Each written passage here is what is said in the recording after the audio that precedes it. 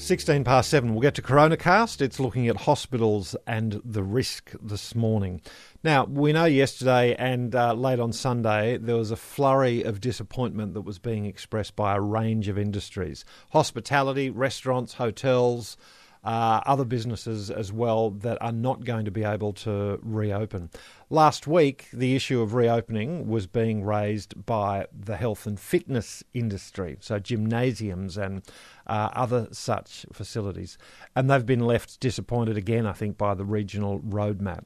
Mel Tempest is the owner of a gym in Ballarat, and Mel is our guest this morning. Hi, Mel. Hi, how are you? Very well. Just explain, what's the situation so people understand for gymnasiums? I think yoga studios are included in this group that's come together locally. So what's the situation? Okay, so right throughout Victoria, obviously including Ballarat, gyms are closed. And at this stage, the Dan Andrews government doesn't want to open us until November at the earliest. Okay, so November 23, I think that's the date that's associated with November. Correct, and that's over 2 months away, and this is just too long. I mean, the reality is we have a catastrophe happening here in Victoria with people's mental health, and gyms play an important role in keeping that on track, and we need to get our doors open a lot sooner than November. Why should gyms be able to open if we look at the health grounds, Mel? What's your argument?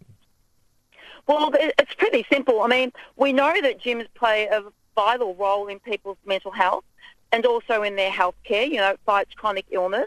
We know this. And the fact is, before lockdown, gyms were doing an absolutely terrific job at maintaining a safe environment. You only have to look at the stats in New South Wales whilst they were open over 8 weeks. Across the gyms, there were 7.5 million check-ins, and none of the people that were infected after opening came from fitness centres. There were some clusters in Sydney, were there not? Around, I think it was the Tattersalls gym. There was a Tattersalls gym, yes, that had a cluster, but the actual infection didn't come from the gym not being a clean environment. So have you put your position forward to health authorities as a group? Oh, absolutely. So today what's happening is a new industry group is launching. It's called Vic Active.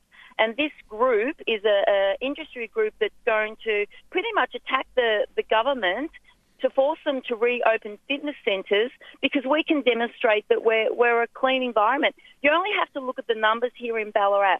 3 active cases, and you've got over 84 fitness facilities in Ballarat that are closed. Who are you going to be looking to convince, the politicians or the health authorities? More so the Dan Andrews government and the Chief Medical Officer. We've already sent him a letter asking him to retract the statement from Sunday's announcement where he said gyms were not a safe place to be because they are safe.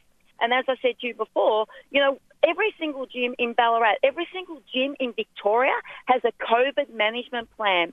You cannot walk into a club without, having to sanitise your hands. You have to wipe down the equipment. You've got to bring your own towel. I mean, to be quite honest with you, clubs were probably provided a more safer environment than some of the other businesses that were open during that time. Do people have to wear masks in gymnasiums, given that it is strenuous exercise at times? So whilst we were open, yes, they did have the option to wear masks. So if they weren't huffing and puffing, obviously they had a mask on. And where they were working on cardio equipment or in a group fitness setting, no, they didn't have to wear a mask. The staff have to wear masks. Some of the staff are wearing gloves.